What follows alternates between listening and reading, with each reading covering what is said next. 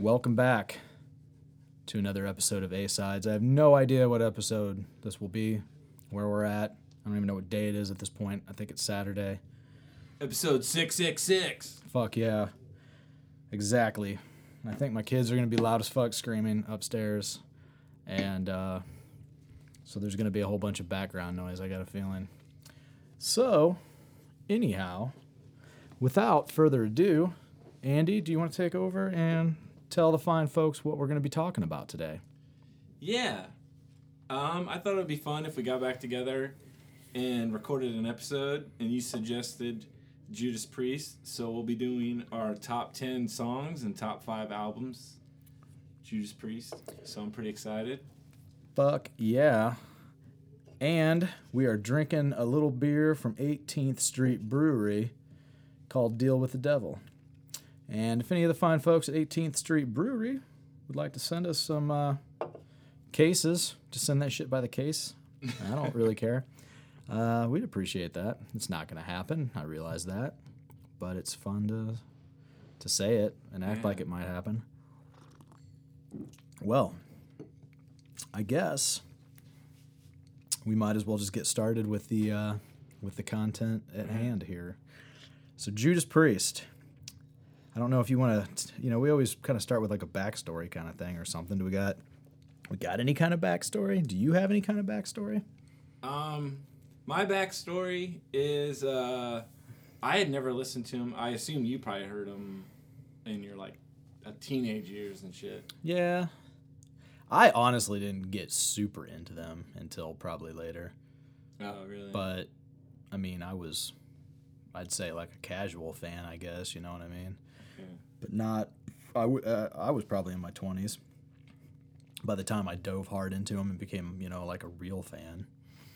Yeah. So, I mean, to me, owning the greatest hits, that's not really being a fan, you know what I mean? So, they just were like a band for me that was like a really slow build-up of appreciation, like album by album almost. Like I started off only knowing a couple and then, so I asked you what your backstory was, and then I just started fucking rambling. But yeah, but then I asked you. I said you probably got into him because you seem like you're old, around ahead of the curve, I guess, compared to me. But I remember specifically, it was 2009. I was working at the radio station, and Slipknot was in town, and I was included in this meet and greet thing. And I'm waiting in line with Bayhan and Anna's boyfriend at the time. And he was wearing a Maiden shirt. But while we're waiting in line, I started to make a conversation with him. And I was like, I've never gotten into, like, Maiden or any of those other heavy metal bands. Like, and I think I asked him where I should start. And he said, listen to Hallowed Be Thy Name by Maiden. And then a few weeks later, Anna said she got something in the mail from her boyfriend. Because I think he lived out of state at the time. He sent her a huge like spindle of CDs like that size, like you got on your floor, and it was like every single Iron Maiden CD up through That Matter of Life and Death, and he gave me a whole bunch of Judas Priest stuff. So I just started slowly going through that and like diving in that way. Yeah. Right on. Yeah. I mean, they were pretty gradual for me because I just started off as like a kid that like saw them on MTV, like Headbangers Ball and shit, and like obviously Beavis and Butthead, watching the Breaking the Law video, and that was like, I don't know, that's kind of like a memorable Beavis and Butthead moment, and I was never huge into them, but I watched them sometimes. I liked watching Beavis and Butthead mostly because of the kind of obscure videos that they would play on there that you didn't really normally see on regular MTV rotation, Yeah, I always remember one with, not to cut you off, but Pantera. And he's like, oh, little Pantera's gonna cry. That's pretty funny. I don't remember that one. I think it was like This Love. Oh, yeah. Yeah. Yeah, man. I mean, and what's really funny is, like, I think that the first time I ever really heard, like, a lot of Rob Halford was when Fight came out, when he left Priest and started the band Fight, that first album. A buddy of mine had it and just played it to fucking death, dude. Like, we'd be outside playing basketball and shit, and he just was playing that, and I think like that and Metallica's And Justice for all the time is what I remember every time we were out playing basketball and shit. And I think he played the fuck out of Justice to the point to where I hated that album, and then he played the Fight album until I pretty much hated that. I kind of dug it. Like, going back now, I dig the Fight records. Really, there's 3 of them, I think, right? I haven't listened to those in forever, but I think one was just a record store day thing recently. yeah, I think there was one. Was there a live one maybe or something? Like 2 studio albums? Oh, fuck, I can't remember. But I always, I thought that first album was really cool. And I like the other stuff too. I just remember that one a lot. But anyhow, that was like not my first like introduction to Priest necessarily, but probably the first thing that I listened to a lot and in depth when it came to Rob Halford. I mean, fuck, I can't sit there and pretend like I'm old enough that I, heard Screaming for Vengeance when it came out or something like that. You know what I mean? I mean, even when that Fight record came out, I was only like 13 or 14. So, but yeah, like in my 20s, I, up to that point, only owned like the greatest hits, and then I just started getting into them kind of record by record, like just people you meet over time slowly introduce you into stuff, you know what I mean? Like, oh, no, man, you need to check out, whatever. I don't really want to like reference any albums and give anything away that as far as my list goes, but you just start diving into shit like that, and then next thing you know, it's like, well, fuck, if I dug that, then I should dig even further back, or so yeah, 'cause it's like playing catch up, because they already have like right. I guess 10 albums when we kind of jump in. So yeah, and then you've seen them live too, right? Yeah, because I saw them like the Redeemer of Souls tour they played. Peoria Civic Center. Yeah, the under-attended show. Oh, yeah. It was brutal, man. It was really weird. Like, because they upgraded everybody in the upper bowl down to the lower bowl. And some people, I think, ended up getting, like, floor seats. I think maybe that's why I ended up on the floor. I can't remember. Because I think you gave me the tickets because you couldn't make it to the show, or... I just got extra ones or something. Can't even remember. I didn't end up going because I was pissed off for other reasons, so I didn't go. Yeah. Oh, yeah, and Mastodon opened, so that was really cool. It was a cool show, but yeah, it was a really big bummer because there weren't that many people there. And then I wanted to go see them on the Firepower tour when they played in Bloomington, but I ended up not going to that. Did you? Yeah. Was that cool? Yeah, it was like, I didn't really care much for like Saxon. They were all right, but like Black Star Riders were opening. So oh, yeah, they did open. I really wanted to see them. Oh, and just to go off on a tangent, too, before we get into this list, I guess. I just read the book, the Rob Halford Confess book. Yeah, because you said you got that in the mail. Yeah, I tried like hell to interview him, man. I just thought that was going to be like the coolest. Like, I thought I was actually going to get an interview with him because I was talking to like his publicist and shit. Yeah.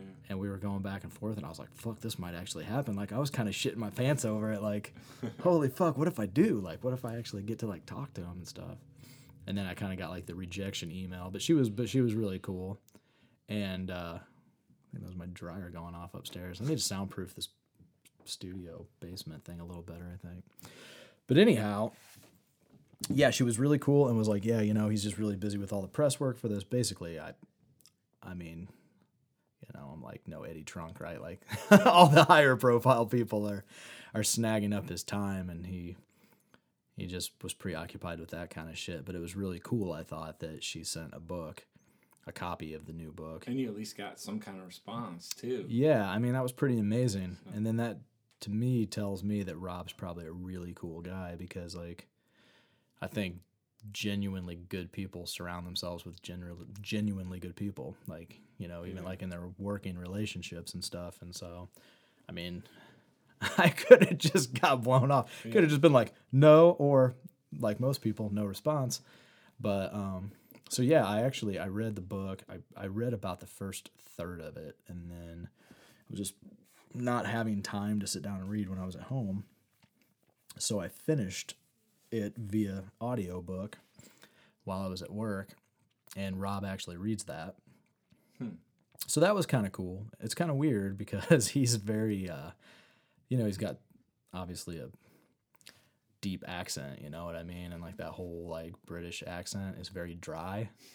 And so it's like at first I was like, Jesus, this is like really boring me. Like just his voice. Like I thought maybe I shouldn't do this and I should read it at my own like pace in the book and maybe be more enjoyable. But once I got used to that, I don't know, it's just, very kind of expressionless, the way he reads and everything. And then the funny thing was I had never read the Sebastian Bach book. And so that came up as a recommendation, and that was the next one I listened to right after the Rob Halford. And it was like the polar opposite, dude. Like, he's just typical Sebastian Bach, like just fucking crazy. And he's like throwing in like bonus shit, like bonus. And he'll say something else that ain't in the book. Like, and it's like, Jesus Christ, man.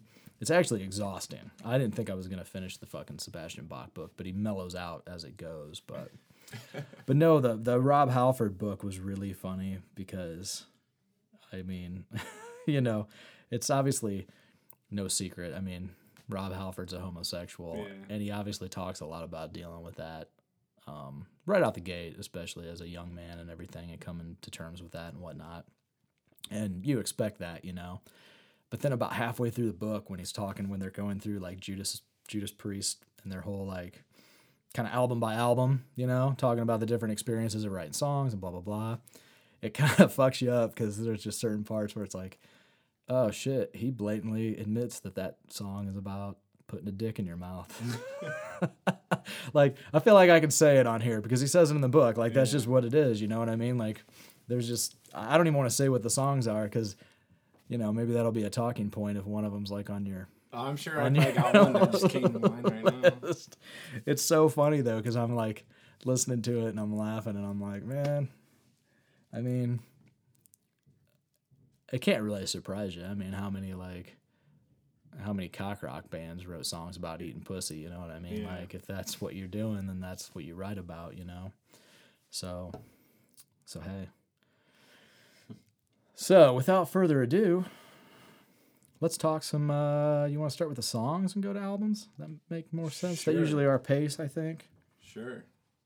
So, I don't know about you, but I kind of... You can start, since it was your idea. You want me to start? Yeah. Well, I was going to say, I kind of took a different approach to this because, I don't know if it was a different approach, whatever the hell point I'm trying to make, is I had a really hard time with narrowing. For some reason, I could narrow my 5 albums down easier than I could my 10 songs. Yeah. Because it's like there's so many fucking good songs. And I feel like with Priest, with their catalog, like their albums, I felt like there were certain albums that front to back are a lot stronger than other ones. There's just obvious weak ones. I would say there's like 2 or 3 obvious weaker ones, you know what I mean, as far as like a full duration of the record front to back. But then going through the songs, there's like so many fucking good songs. And so I was almost trying to favor the songs that I really, really like on the albums that are maybe my lesser favorite albums, okay. You know what I mean? But then at the same time, I was like, well, but if this is my favorite album, then I definitely got to put these 3 songs on there because, like, I mean, there's a reason it's my favorite fucking album. So it was like this weird thing where I feel like I picked the songs based on, like, legit, like, if I'm in the mood and I'm going to skip right to that song. Like, if I'm just on the treadmill and I just want some shit that, like, I don't want to listen to a whole album. I just want to fucking, like, listen to the shit that pumps me up and I'm going to go lift weights after this.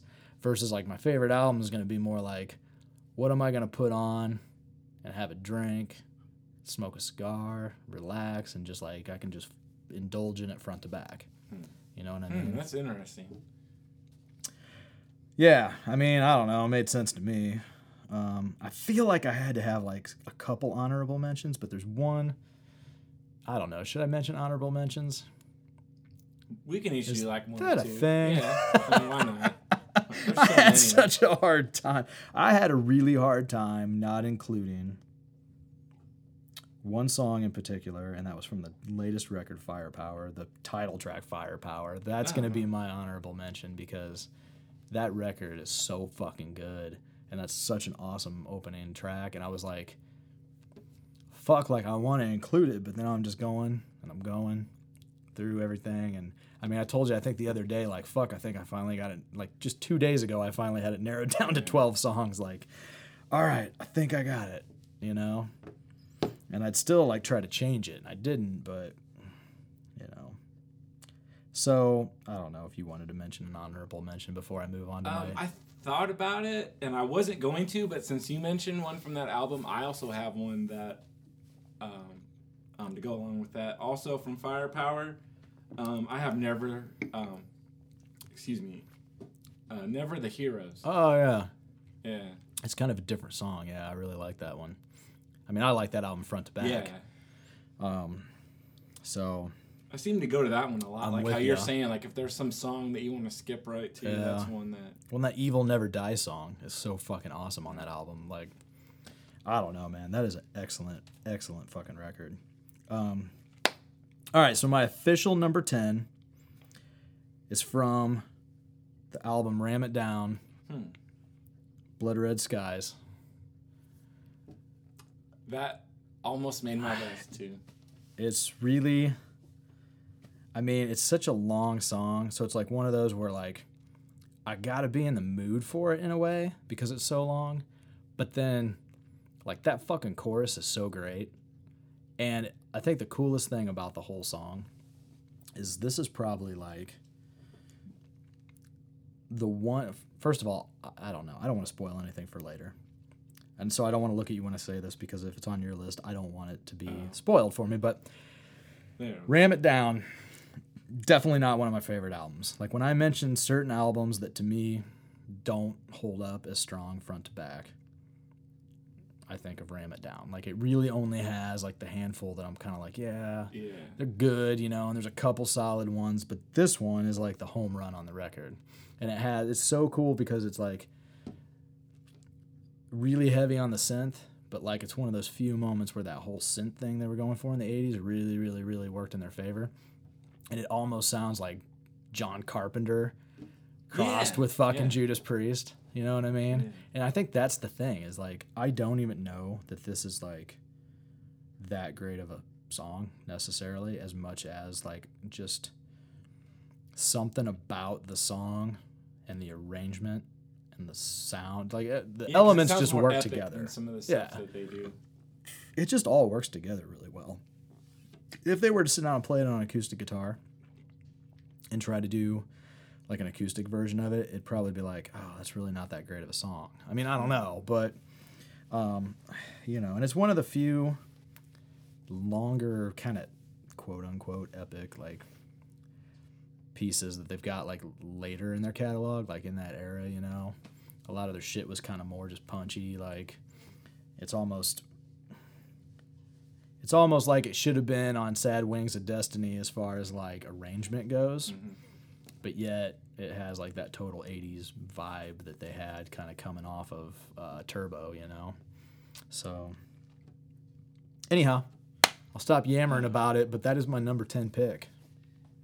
You're fine. Well, speaking of that, like I had read, like not to go too far off, but like talking about the synths and stuff, I'd read that like that Turbo album, they were holding off on some songs. Like I think they wanted to do like a double album. It was supposed to be, so that's probably why it sounds more synthy, maybe. Right. Written during the Turbo. I think Ram It Down mostly, according to the book that I was talking about earlier.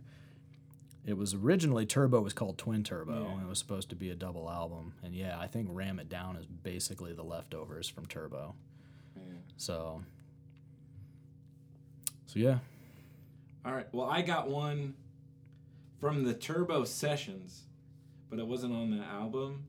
But my number 10 is like I had a couple. See, like I crossed them off, and even had that Never the Heroes and Blood Red Skies was an honorable mention. But my number 10 is Turn On Your Light.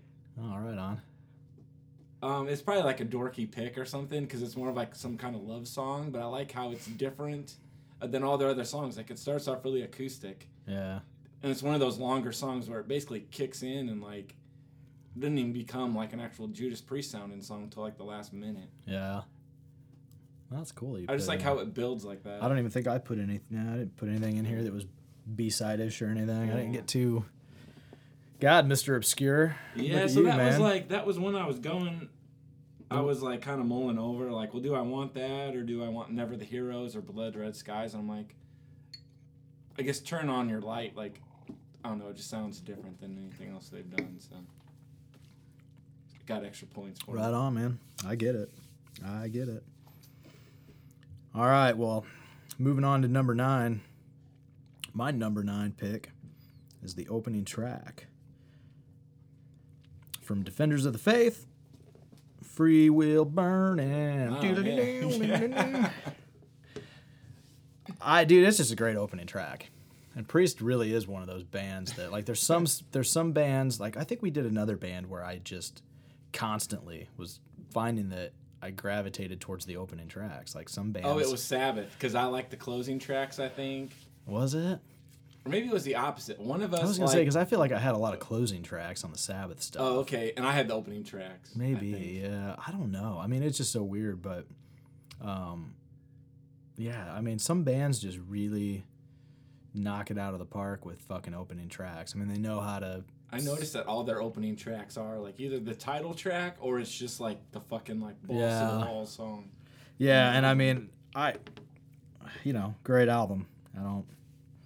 A lot of great albums here, more than what made my top 5 list, and so, but that definitely not a slouch of a record, and definitely a great opening track. So I'm not even sure. I don't think when I saw them live, they didn't play that, and I'm not sure if that's one that's in their regular rotation. I think they usually do. Some heads are gonna roll, like the one that like Love Bites or something, or like the two that always kind of stay in the set from that record, and great songs as well, but. And honestly, Some Heads Are Gonna Roll almost made my list. But then it was like, after I'm going back and listening to everything, I'm like, no, man, I feel like that opening track is like the strongest fucking moment of that record. Like, even though I'm gonna shut the fuck up. But yeah. Anyhow. Dude, that Free Will Burning like makes me crack up. The other day I was listening to it while I was cleaning up, and he's doing some like vocal stuff where he's going real fast, like, and then he goes, scream! Like, I don't know how he can do that, and like, how would you do that? I would think you would need to take a breath in there, but he's like firing off these words real fast, and he's just screaming real loud, and it's like, right. Hey, he's a bad motherfucker. I mean, I'm sitting here thinking, like, the whole time I'm going through this list, I'm remembering the songs that I left off, that I'm like, that are killing me now as I'm looking at the list. Like Sinner and Exciter. It's weird. Those almost sound like the same word when you say them real fast. But there's like a lot of songs that are just like, oh my God, those are so fucking good, dude. But like I said, I had my reasons for picking the songs I picked, and I had my reasons for picking the albums I picked, and it's. I'm not even going to argue with anyone. Like, if somebody's like, fuck you, retard, how did you put this on there? I wanted to. I probably wanted to. Whatever the fucking song, the hillbilly that I just was pretending to be, was thinking of, then, yeah, I probably wanted that song on there, too. But speaking of that, not in a hillbilly-ish way, but I think it was Matt Rumler. Like, when we were doing the Megadeth one, he sent me a message like, hey, like, how could you leave these songs off? But then a few days later, he sent me another message, and he's like, yeah, like, you're right. There are some good songs that you had on there. Right. It's 10 songs, man. Like, if it's a band you really dig, like, how do you... Like, we wouldn't even be talking about this if we didn't really like Judas Priest. Yeah. And if you're really legitimately a fan of a band and you only have 10 songs that you really like, then either you don't listen to very much fucking music, or... You're just not really much of a fan. Like, you just like wearing it on your T-shirt because you think the fucking T-shirt looks cool or something. I don't know, but anyhow. There's just too much to choose from, man. Only so much time. Only so many spots. Speaking of T-shirts, I almost put on my Hellbent for Leather shirt, and then I was like, man, is that going to make me like a fucking dork? Like, I'm way too much of a dork? I know I'm a dork, but... So, Why not? Put on a New York Dolls. I threw on a Kuma shirt. That's kind of metal. It is metal. I mean, I threw on the Dolls. More punk and rock and roll than metal, but still rock and roll. I felt like being weird. Could be weirder. Put on like a Britney Spears shirt or something. All right, Well, Andy. that would be punk rock, maybe. Then. It'd be punk. Yeah. I don't know. Well, here. All right, Andy, My you're number 9. Is one that I like, but then going through songs, like I thought of something I said at your house, and I just kind of wanted to reference it. So you don't even like it? Well, no, I do like it, but I was like... This ain't really my 9th favorite, but it's going to be a great tie-in for some conversation, so... It's Grinder off British Steel. And I thought we were talking about the meat grinder, and I was like, they should have a British, or a Judas Priest meat grinder. And it just, every time you're using it, it plays their songs. It'd be a good time, like... I think Gene Simmons. Oh, he would. If he was in Judas Priest, he would have already been over that. Yeah. Speaking of Gene Simmons, I actually just started. I've never read. Are you trying to his Kiss and Make now? Up? No. Oh. No, maybe I should. I would. Maybe when I'm done with this book, I'll reach out and be like, "Hey, that book you wrote 1,000,000 years ago. I finally just now read it. It's actually a great read. And actually, I've just been on like an audio book kick. Why are my kids so loud? Listen to these motherfuckers. Should I call them motherfuckers? I'm sorry, but they're loud. Anyhow, so I've been on this audio book kick lately, obviously, and now I'm on the Gene Simmons one, and actually obviously he's a well-spoken person. It's not really a surprise that his is a good listen, that he's good at reading the book, and but it is. It's really like, I don't know. It's like the perfect in-between of like, I don't necessarily need Sebastian Bach being all, but then I don't need like the super serious. Listen to that now. Dude, it's so all over the place the first like fucking 2 hours, and then it kind of mellows out. Thank God. But it's actually a great read too. I really like that one. But I wonder how long that would take to record that. Because they probably don't read it all in one take. They'll do a couple pages, take a drink or something. Yeah, I wouldn't think, man. I mean, that'd be a lot of work, Be a lot of editing work. I'm sure they send it to an editor too as they go. Like they're probably just recording it, sending it to an editor, and I don't know. I mean, read a chapter at a time. I don't know. Right? Yeah, probably a lot of work. So, it's me. Number 8. Me. Meet the real me. Oh. Wrong band. Yeah, we did that one already. All right, so you did your number 9. I got to move on to my number 8 because that's how numerical order works when counting down, that is, which would be backwards, which I'm overcomplicating this whole thing. So my number 8 is from the album Painkiller. Okay. Leather Rebel. Yeah, all right. Fucking song slams, dude. I mean, that is a weird album. It's great. It's a great album.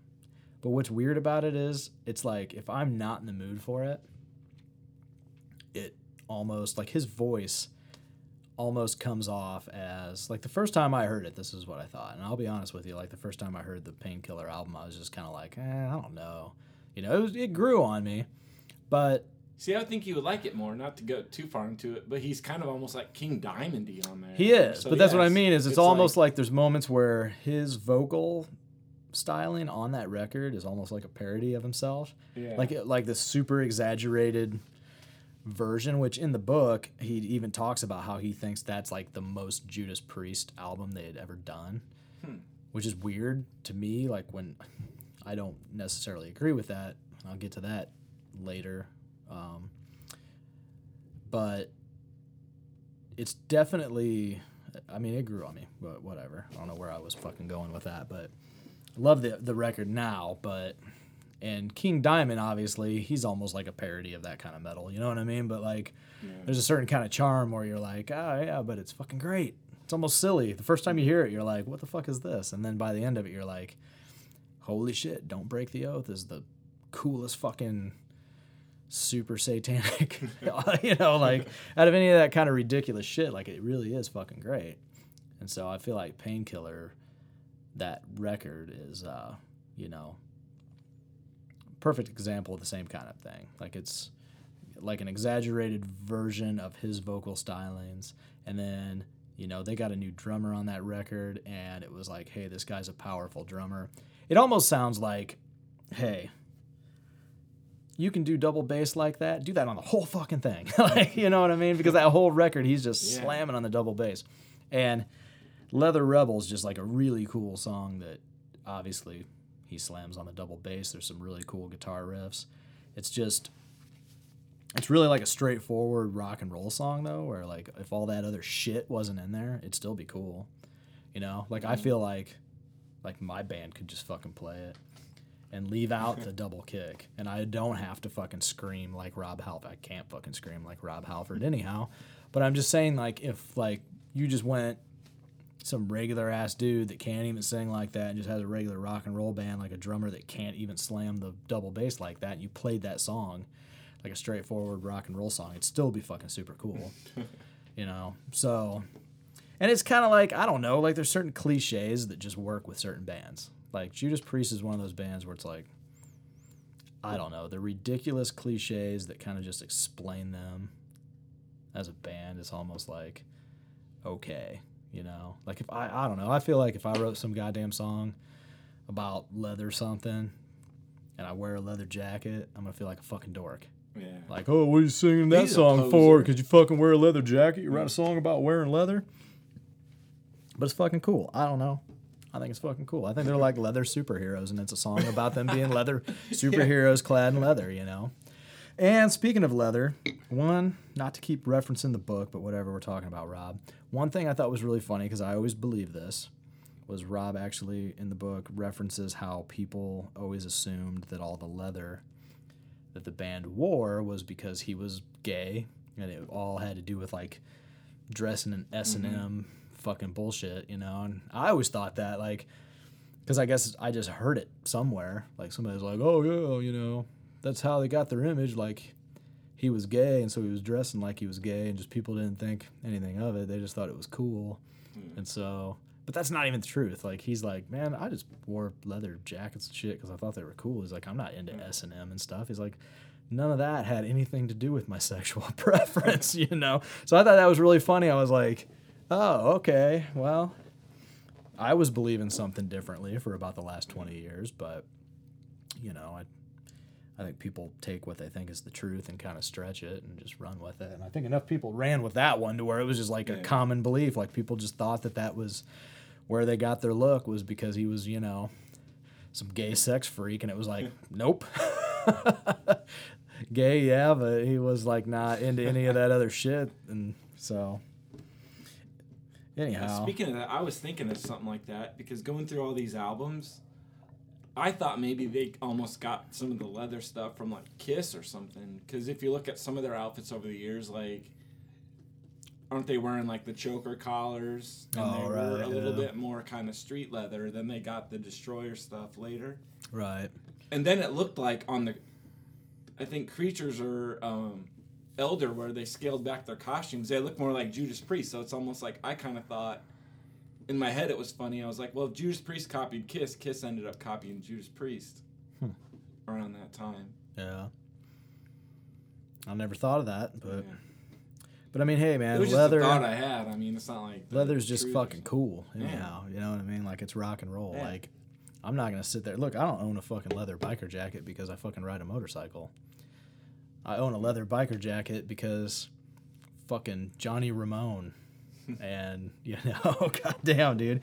Like, all the guys in Priest and, you know, like, I could fucking name a million people. Slash, you know. And there's so many, just the coolest motherfuckers that ever graced the stage in rock and roll were wearing leather jackets. And it's like, yeah, so what? I want to fucking look like them. Like, that's what I want. You know what I mean? Like, I grew up idolizing those fucking guys. You're damn right I'm going to wear a leather jacket because, you know. I mean, I'd never wear leather pants because I feel like they're kind of ridiculous. But I have wore leather pants, and I owned a pair. And because dude, I wanted to be Motley Crue. You know what I mean? Like, I'm not gonna fucking lie and act like I'm too cool for school. You know? So I wanted to be those motherfuckers, man. But anyhow, so yeah, Leather Rebel. So that's why I love that fucking song. I feel like that whole rant about leather and shit like explains like why it's like, yeah, I don't care if it sounds kind of fucking lame and cheesy. Like that's why I like that song. It's just because I don't have the heavy balls. Metal culture. I don't have the balls to write a song called Leather Rebel. I'm not gonna go out there and be like Leather Rebel, you know. But I wish I did. Maybe I will now. So anyhow, All right. My number 8, I guess, right? That's where we're at. That is where we are. Yep. I keep going back, I guess, to the Turbo thing, because you had a Turbo song, I had one from the Turbo Sessions. Now I've got one from the Turbo album. Ooh.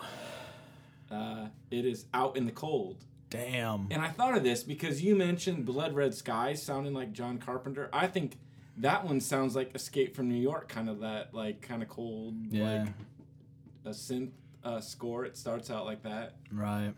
And then it kind of rocks out, you know, but it kind of is one that takes its time. So. I love that song. Yeah.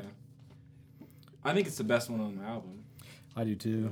There's a reason why it's, on my list as well. I guess I'll get to that later. Right. I didn't know how to. I was trying to think of some clever way to be like, but all I've got is, okay, well, I'll tell you more of my opinion later. Yeah, I just think it's a good ballad too. So. Yeah, no, it's a really cool song, and it's almost like not even a ballad, and it's not a rocker. It's like that weird in-between mid-tempo thing. Yeah. Damn, man. Well, hey, we agreed on one. It was further up my list, but to be honest with you, I told you, I think before we even hit record and started this, like, my shit, with the exception of maybe a few, like, I would say so far, the 3 that I've read are the obvious, like, later on in the list kind of things, but man, yeah, there's so many songs. Beyond this, it's like, dude, any one of these could be my number 1, my number 2. Like, I chose my number 1 for a certain reason, but like everything else is pretty much interchangeable at this point for me. Yeah, like my top 3 are kind of that same way. Like, actually, well, wait, here. I'll just throw this out now. My favorite Judas Priest song, I didn't even put on here. Actually, it's Green Manalishi, but I didn't want to use a cover song because I thought that was their song for the longest time. Yeah. And I found out it was like Fleetwood Mac. Right. But whenever I do these lists, I don't like doing cover songs. Right. So, but yeah, that's my actual. Spoiler alert, that's where we differ. Yeah. So, no, and they have a few covers. That was a hard thing to. Yeah, so like that's why I had just totally left that off. Well, my next one.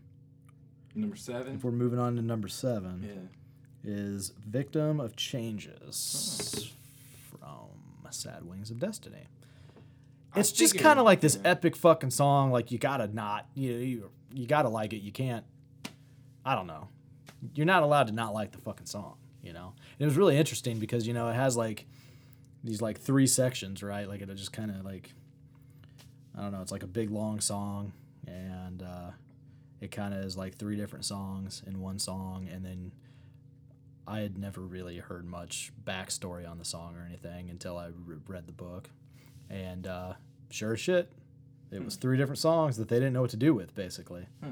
And they just threw them all in one. They kind of just reworked everything, the 3 different songs into one song. And I was like, oh, cool. That explains a lot. Like, it's one of those things, like, you probably should just fucking know it, but, I don't know. Great song.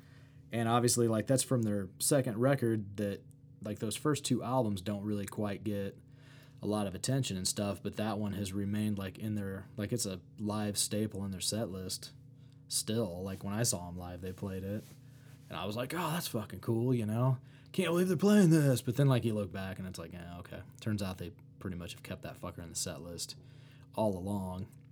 But yeah, great fucking tune, man.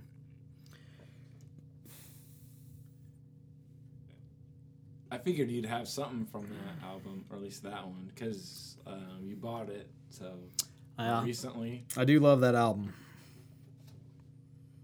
Can't say too much. Yeah. We have an agenda to keep to here. We have a list. There's numbers. Andy, we're moving in order. When you said something about, I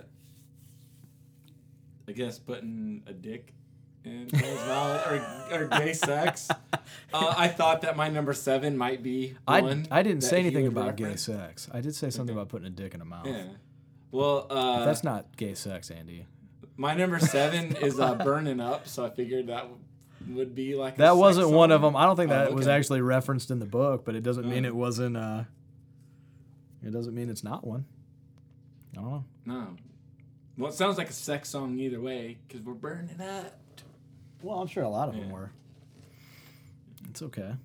I don't know. Like, I just really like this song, and it sounds a lot to me like Another One Bites the Dust, but before Another One Bites the Dust, because I think they did this one kind of earlier. But yeah, I don't know. Like I think I like more of like Judas Priest like pop metal songs. Right. So that's kind of where my list goes. But, Nothing wrong with that. I mean, they got a lot of good pop stuff. I mean, yeah. Turbo's a great. I have argued. I mean, Turbo's like that's like the one that like kind of lost a lot of hardcore fans, and I've had talks with guys that are older than me and stuff. And I remember talking one dude that I work with, talking to him about it, and I talked about that, how I knew that album lost a lot of their hardcore fans and stuff back in the day, and he's like, yeah, and I was one of them, and I'm like, really? Like, that's a great fucking record. Like, there's a lot of like really good songs on that. Like, I've always been like one to kind of wave the flag for that record, like, hey, fuck you, this is a great record, you know? Like, I don't, ooh, they put synth on there, oh, it's poppy, oh my god, they wrote good songs, like, fuck them for trying to appeal to the masses. I don't think they tried to do anything. I think they just tried to like do something different, you know? Yeah, or like everybody at that time was doing something like that. Yeah, I think like, I think what was it, 86? So like Hysteria, 87. That would have been like after that. Everybody was going pop or synthesizers or something. Even Kiss, Crazy Nice as synthesizers. Oh yeah, and that's definitely a poppy one. Well, it is what it is, man. And really, if you look back on Judas Priest like whole catalog, they were a constant evolving thing. Like even the shit that everybody thinks is like their, you know, like British Steel era stuff that everybody probably is the most familiar with that sound. The stuff early on, like Rock and Rolla and stuff, like that stuff's not even the same. Like, you know what I mean? Like, it doesn't sound like the same band. It sounds more like a fucking blues rock thing. I mean, they evolved into the metal thing. I mean, it was metal, I guess, maybe for its time because metal evolved, but they just always evolved with it, you know? So to knock them for evolving even more, it's like, well, did you pay attention to the first couple decades of their success or the first decade? You know, probably not. They were probably just British Steel fans or something. Yeah. I mean, they definitely slowly but surely evolved into something that was heavier, you know. I'm sure I could talk more on that. Oh, yeah. When we get to the albums and stuff. Albums, right. It's hard to, like, not want to go on some rant about the albums and shit, but by the way, just let me know if you want me to pause to get a drink or whatever, but otherwise we'll keep rolling. I'm sitting here double fisting shit, so and Andy's just, you know, drank one and they'll knock your dick in the dirt, buddy. I warned you about these beers, man. The deal with the devil will dude, it did. Yeah. The devil's creeping up on me. I barely even touched my Bloody Mary because I was like, man, after drinking like 3/4 of that beer, I'm like, our faces are warm. Yeah, like, well, good. It's not only me then. No. Hey, man, yeah, you ain't a lightweight because I'm a seasoned professional on this one and on this shit, and I'm feeling it for sure. I mean, where the fuck are we at? Yeah. See, I told you. I don't even know now. The last one I did was Burning Up, my number 7. So what was yours? You did... Oh, I did Victim of Changes was my number 7. Your number 7. And you did Burning Up. That's right. Okay. Yeah. Because we got off on the gay sex. Oh, okay. Have you done number 6? I have not. All right. So, my number 6. Everybody listening at home is going to be like, what the fuck is up with these guys? Yeah, well, it might be a pretty fun listen, I think. So, hey, number 6. Strangely enough, this is kind of why I laughed and started singing this song when you brought this beer. Deal with the Devil.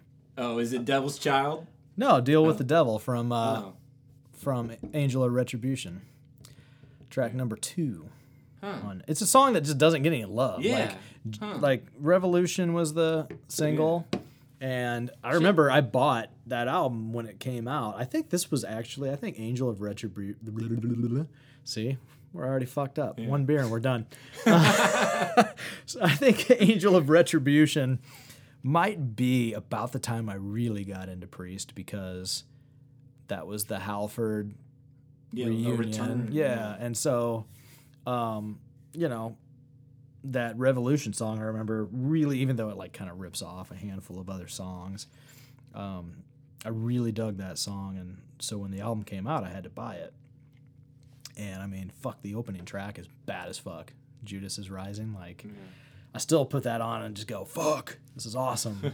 You know, and it's like you just picked up right where you left off, you know, with Painkiller, and just like the double kick, Yeah. and but the double kicks kind of tamed down a little bit, and I think there's, you know, I don't think that Angel of Retribution. See, I gotta concentrate on saying that word because the alcohol's already kicking in. I don't think it's as solid of a record as a lot of them, but it has some really kick-ass songs. And Deal with the Devil is like, it doesn't get any love as far as I know. Like, I don't ever see it like in their set list or on a greatest hits or anybody ever talking about it. Like, nobody has ever come up to me and been like, "Hey, Deal with the Devil, you like that song?" Because these random hillbillies just come up to me all the time and just ask me weird questions like that. And I don't know if that ever happens, but I do play at some pretty sketchy places. I'll leave that certain bar and Peeking on Derby Street out of this, but I won't say their name. But yeah, there's some weirdos there. They might do that. They might do such things. So There was, speaking, this is a total side thing, but you might remember this, but it's funny to throw out in the podcast. This was like 3 years ago. All right, I think you still had Eric in the band. That's how long ago it was. Oh, okay. It might have been, It's been a while. Early 2017. Fuck, dude. But Jim and I went and saw you. I know what you're gonna say. The Twisted Spoke. And sorry I threw out the name, but like this guy came up and said, "Hey man, you got a harmonica? Can I play harmonica?" I knew you were with gonna say that. And when we were leaving, because I gave Jim a ride, and we were going back to my car. The guy was like out by my car, and Jim and I got in and kind of ignored this guy, but he was still knocking on like over on the passenger window where Jim's at, and he goes, "Hey man." Hey man, can you guys give us a ride? Can you give me a ride or something? He's like talking to Jim, and Jim's like, no man, we're going to the harmonica factory or something like that. He like blew You him off. fucking pricks should have gave him a ride. He like totally blew him off like that, and it was hilarious. And I'm like trying to drive, and I can't drive because I'm laughing so hard. Yeah, that was the dude that somewhere there's like a picture of him. He climbed up on the front of the stage there. He did. He climbed and he was over like that. drumming. He was like drumming on it. Yeah, he got up on stage at one point, I think, to where I had to like say, "Hey man, you gotta fucking go. Like, we're not gonna play another song until you get off this fucking stage." So that was scary. I was scared for my life. You never know with these fucking people, man. But yeah, Deal with the Devil, that song, dude. Check it out. That song is the shit. Actually, I really want to cover the song now. I think I need to talk the guys in my band into learning that. We're going to fucking start slamming that one. Dude. And 18th Street Brewery named their named their beer after this song. Hey, then I'm glad I did buy this because it's good tie-in. And it knocks your dick in the dirt. Number 6. Yeah. So, your number 6, Andy. My number 6 is another kind of catchy, like poppy one, like because that's my whole list basically. It's Hellbent for Leather. Oh, fuck yeah. Dude, that one's so cool. He's like, Hellbent for Leather. I wouldn't even call that a catchy poppy one. I mean, Really? it is catchy and poppy, I but don't know. Like, I don't just know think about it's poppy. catchy Like, because like at first, honestly, I kind of hated this song, but now I really love it because it's just so fun. Like, Hellbent for Leather. I love that song. Yeah. I know. I love it. I'm not gonna argue with you on that one. It should be like their like huge song that's them talking about the leather, like Leather Rebels. It's I mean, the shit, epitome. dude. It's the epitome of Judas Priest, man. Yeah. So All right, that's all. yeah, it's weird that we're not going off I guess on a that's all I have rant. to say about that. Just- So my number 5, I guess, is you referenced it earlier. oh, nice. Cause you're a green Manalishi with a 2-prong crown. Yeah, see, that's so fucking. I'm cool, gonna start air guitar and shit Yeah. on here and like singing guitar riffs. That's when you know, dude. By the time we get to the albums and have another one of these beers, I don't know what the fuck's gonna happen. I'm gonna be doing Rob Halford screams and shit.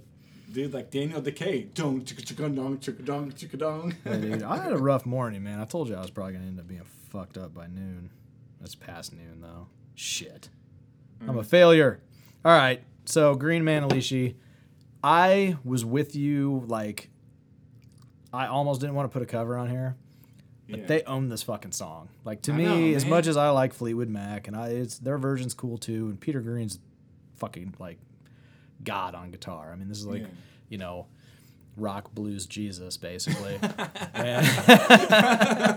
But, you know, at the end of the day, man, like, the Priest cover of that song is... I had a hard time. The only reason this probably isn't number one is because it's a cover. Yeah. Like, I knocked it further down the list just because it's a cover, and I thought, well, I'm not going to make my number one a fucking cover song, but, like,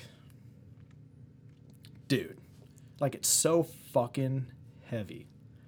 It's not even heavy. It's not like heavy, like, it's heavy, but it's not like Sepultura, Pantera, fucking Slayer heavy. Yeah. But for Priest and for their early years, like, just something about just the, you know, just like grinding on that open E and sing a line and dun, dun, dun, dun, dun, dun, dun, you know what I mean? Like, it fucking, like, it's in my head right now, and I'm just like, fuck this podcast. I want to go plug my guitar in and just start, like, me and Andy will just have a jam session, you know? In fact, fuck this podcast. I'm going to pause it. Hold on. No, I didn't really. But, no, dude. I've actually been, like, I keep mentioning covering their version of this song to the guys in my band, and you know, it is what it is. I always get ignored, but I don't know if they don't want to do it or what the deal is. I get, like, one person that'll be like, fuck yeah, and then everybody else is just like crickets, and it's like, do you not know the song? Do you not think it's cool? I don't know, am I a fucking idiot here? Like, how would that not be a super fucking cool song to do? And he doesn't ever really scream, so I wouldn't even have to, you know, do any of the crazy shit that he does. But that fucking song, man. I'm done. Yeah. That's all I got. I'm going to shut up. Dude, it's cool, man. Like I said, it's my favorite Priest song. Right. No, there's no arguing. No arguing that one, man. Bad as fuck. In fact, I can remember that it was, like, on my radar initially because I was, like, talking to this old dude that I used to work with years ago. Not even at the job I'm at now. So you're talking, like, 2 decades ago. And I just remember him talking about that song one day. Random. He was a fucking drunk. So he was probably really drunk when we were talking about it. But he just was like, oh, man, you got to check out the song Green Man Alishi by Priest, man. That song, that's a fucking heavy song, man. I'm like, yeah, okay, whatever, dude. And I think, you know, I don't know if I'd ever heard it before. I don't think I had. And then, whatever, a few years later, I ended up, you know, hearing it and thinking, fuck, that is a really cool song. Man, that guy was on to something. I was like, yeah, that drunk piece of shit. Irv. That was his name. Anybody that knows Irv knows that me calling him a drunk piece of shit's not really... I guarantee he's not listening to this podcast. He probably doesn't know what a podcast is. So, anyhow, on to your number 5. Well, it's not as good as that one, so sorry. Mine is from Screaming for Vengeance, which I'll elaborate more on that album later. But my number 5 is called Fever. And it's more of like a ballady type power ballad song. But like way back around that time I was getting into Judas Priest, I was dating some chick. And like, so like I kind of associate that song with that girl. And then even going back through this, I was like, fuck, I haven't thought about her in so long. So it's like, I don't know, it's a good memory. It's associated with that song. That's pretty good. I don't have anything heartfelt like that on here. I'm gonna make something up. Fever, you set my soul on fire. I'm gonna make up a story in a little bit, and it's gonna be about a girl. It's not gonna be real. I'm gonna warn everybody, but I feel like I need to have like some more sentimental thing in here like that. So I'm gonna just kind of copy you, and I'm gonna lie. Oh, okay, that's fine. Hope that's okay. Well, all right. All right, man, we're getting close. I know, we're getting close, so we're down to number 4. And my number 4 was your number something from Turbo, Out in the Cold. Oh, really? Yeah. Shit, man. Cool. Yeah, I had it ranked pretty high. And, you know, Turbo's a really good album. I don't give a fuck what anyone says. I already went on that whole rant earlier, so I'll spare everybody the bullshit. But I don't think it's that great. I think it's got a handful of good songs, but the the good songs are great. fucking good. You're right. You're right on that. Yeah. The so, songs that are good, like really fucking good. But yeah, you're right. The second half of that record is kind of a turd, but I kind of whatever, dude. I wouldn't say it's a turd. I just think that it doesn't grab me as much as the songs that are good are so fucking good that to me it's like you can't really hate on the record as a whole just because it's not. I don't know. I feel like I just contradicted myself, and I probably did technically, but whatever. We host this podcast, so whoever's listening, fuck you if you don't like my contradictions. Just kidding. Please come back and listen some more. Anyhow, so no, Out in the Cold. Just I'm not gonna say too much because you said it, and it's a cool. It's just a really cool song. And when they put out the Turbo 30 thing, the like deluxe version, and it has like the live concert, and they open with that song. That was like just a really badass live version of that song. It's like really cool to, I don't know how many of those deluxe anniversary deals you bought. I remember you bought like the Defenders of the Faith thing. I remember you buying that, which I ended up buying too, but I don't know why I remember that. I think maybe I borrowed it from you or something when you bought it and listened to it. Oh, like maybe I gave you the bonus tracks or something? Because yeah. It was 3 discs because they had the concert was. I think I burned it. Yeah, I like borrowed it from you and burned it, but then I ended up buying it. But anyhow, point is like those concerts that they put on those like deluxe deals have been really fucking cool. And I think the Turbo one might be my favorite out of all the live bonus disc that come with it and stuff. Like, dude, that one is fucking awesome. And just the opening track is Out in the Cold. It's a really fucking cool version of it. And some bands aren't really good. Like, you listen to their live stuff, you're like, I'd just rather listen to the album, But I don't know. All those Priest ones are really fucking solid, so that's my rant. That's my Out in the Cold rant. All right. That's a good rant. Thank you. Anyhow, I think it's time for Andy's number 4. Mine is another, I guess, maybe. I don't know if it's a power ballad, but it's more like synthy. Kind of got that feeling like Out in the Cold and some of the other stuff we've said. And it's from Painkiller, I think. It's A Touch of Evil. Oh. Yeah, that's a good one. Yeah, I think it's like, I don't know, like I think they were around that time we were saying they had the double kick drum, so they scaled back the synth. Right. Stuff, but this one still has it. And I think it's maybe to me like the best use of synthesizer in their song. Yeah. Oh, that's a really cool song. Yeah. That might have made my list. It just sounds fucking evil, man. Yeah. No, I'm with you. I'm sitting here just thinking. It's not a touch. It's a lot of evil. Now I'm just thinking. I'm just thinking to myself, like, yeah, dude, this is why this was so hard to like narrow it down to 10. So, yeah, that's a good call on that one, man. All right, man. That's all I got to say, dude. It's just cool. It's a cool, evil sounding song. So, but that's what you want in a metal song, right? You cool and evil. Want it cool or evil or both. In this case, I want it cool and evil. I want Satan and James Dean. So, all right. Number 3. My number 3 is the opening track for Hell Bent for Leather. Delivering the Goods. Delivering the Goods. Love that song. And dude, I really like, you know what? I guess this is like another backstory because when I was super fucking into Skid Row, which I still love Skid Row, but I mean, there was a time period back in the 90s where I just was fucking obsessed with like Skid Row, period. Like Slave to the Grind. Still a great album. Still one of my favorite fucking hard rock, heavy metal records ever. And I just picked up the Record Store Day version of it, which is awesome to finally have that on vinyl. But I had the Roadkill home video. Actually, you know what? Here. Not to get up and walk away from the microphone, but I still have it sitting up here, believe it or not. Still have this. I still have some VHS tapes that I just keep on the shelf over here because nostalgia more than anything. But look, still has the 3D Or just glasses. to have it, in this case, to reference it. To reference it on a podcast because people will listen and go, "Oh my God, he's so fucking cool." He still has that. I have that too. Whoa. And I still have "Oh Say Can You Scream" up there. Look at that. Somebody damaged this fucking box. Otherwise, mint condition. That's what happens when you move and shit gets kind of fucked around. But yeah, so this home video, man, like I wore it the fuck out.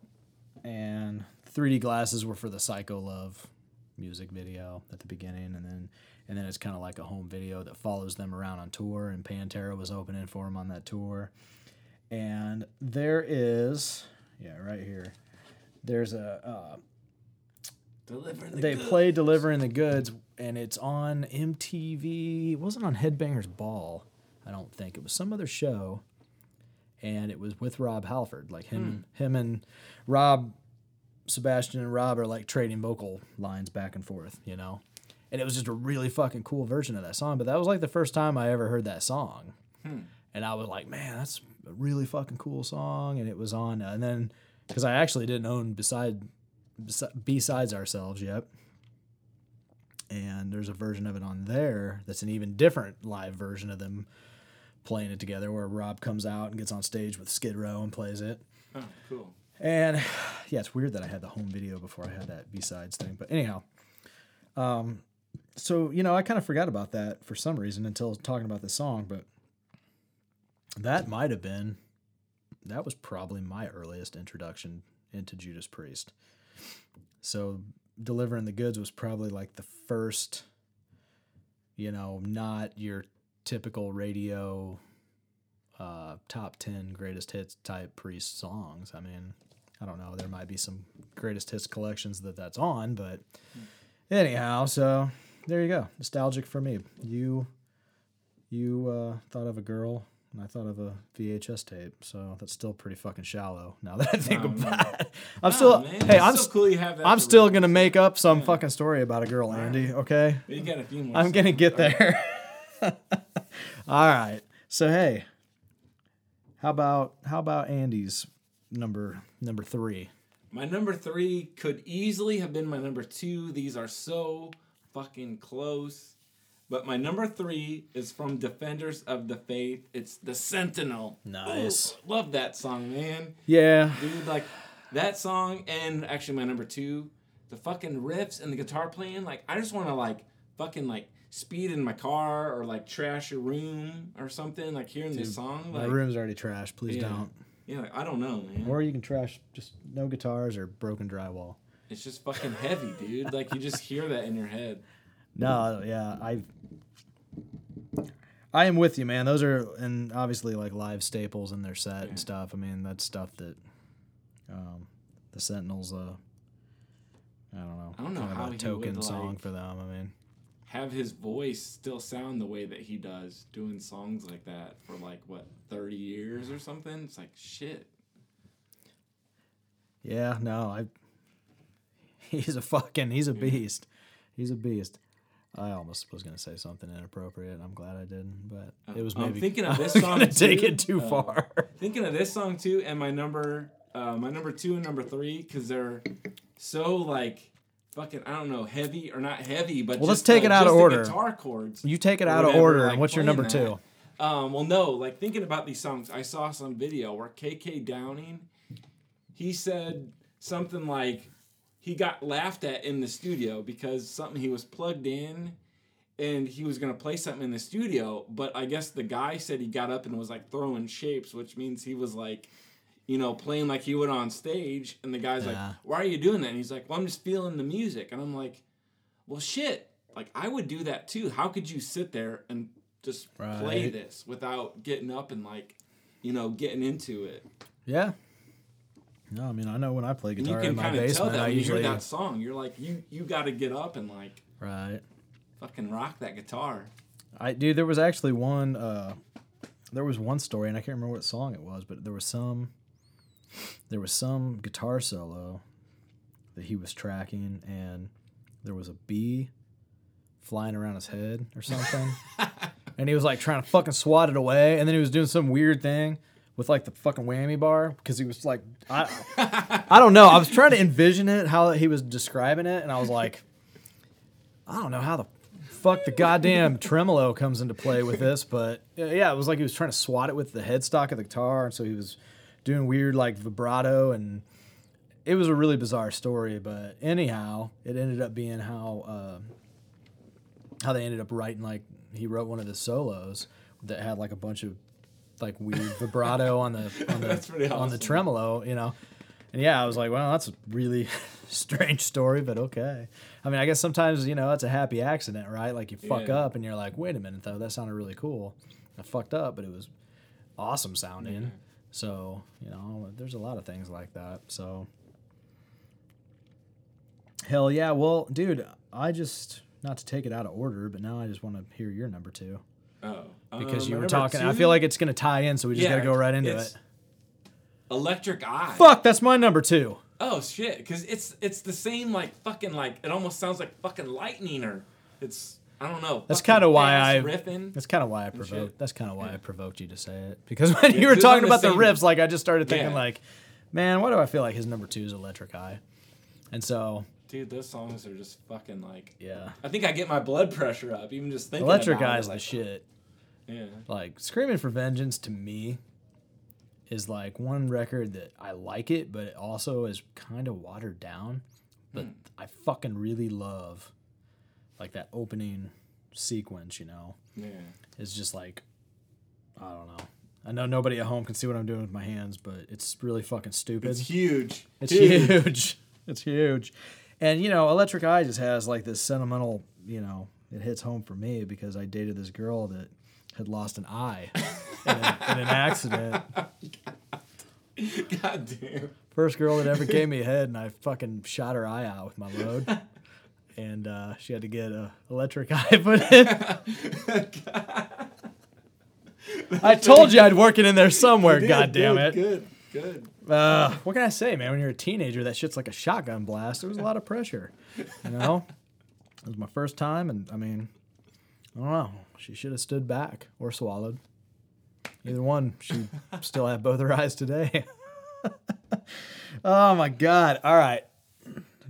The only thing left to talk about, unless you want to talk more about that. No, how can I talk more about I don't Electric even, Eye? yeah, I don't know. So, number 1. Like, I might as well just go first then. You just go first. Yeah. Because, yeah. It's hard to talk. No, I'll tell you what. Let me go first because oh. you already said my number 1. Oh, really? So, like, your number 1's going to be probably, like, a surprise. Your number 1's a Sentinel? No. Oh. My number 1's actually Hellbent for Leather. Oh. And it's, yeah. you almost, like, I almost gave it away because I literally picked it because It's kind of like it Judas almost Priest. epitomizes Yeah. them. Yeah. Like, you pretty much said that with the whole, like, leather thing. Like, it's the same kind of thing I was saying with Leather Rebel, but more, Yeah. like, classic, like, no, this is just a great song. This is a live staple. It's probably the most fucking typical, like, greatest hit song on my list, but I made it number 1 because I'm like, well, Yeah. it's just a fucking great song. And I don't know, like, it's like you said, man, like, it's like a fucking pump your fist. Like, you Yeah. flex your muscle and pump your fist, like, hell bent for leather. It's a You good know, and it's just- sing-along for like a live song too. Yeah, I mean- so why not play it? It's the shit. So we already talked about that one a lot. So that's why I wanted to, not to jump in and cut you off, but I thought, well, we've already kind of talked about that. So you're going to bring something totally new with your number 1, which maybe, or My your- number 1, I guess, is another kind of anthem-y kind of song. And like I said, well, it's not really my number 1. This would actually be my number 2 without Green Manalishi. But it's Heading Out to the Highway.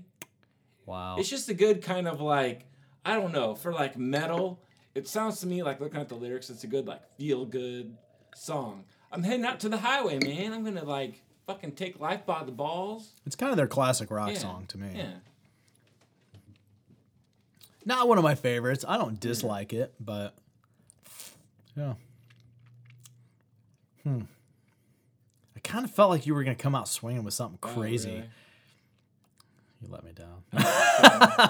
Probably, yeah, because like Electric Eye and the Sentinel, man, those are just fucking. Those should be one and two. Those are ones that like I get my fucking like at work the other day. Actually, I was like shipping, and I'm at this one ship station where you're like down in this corner, and you got to ship stuff from fucking repairs that come down on this conveyor belt. So you got to endless. Think of like Homer Simpson where he's eating the donuts and they're just one after another into him.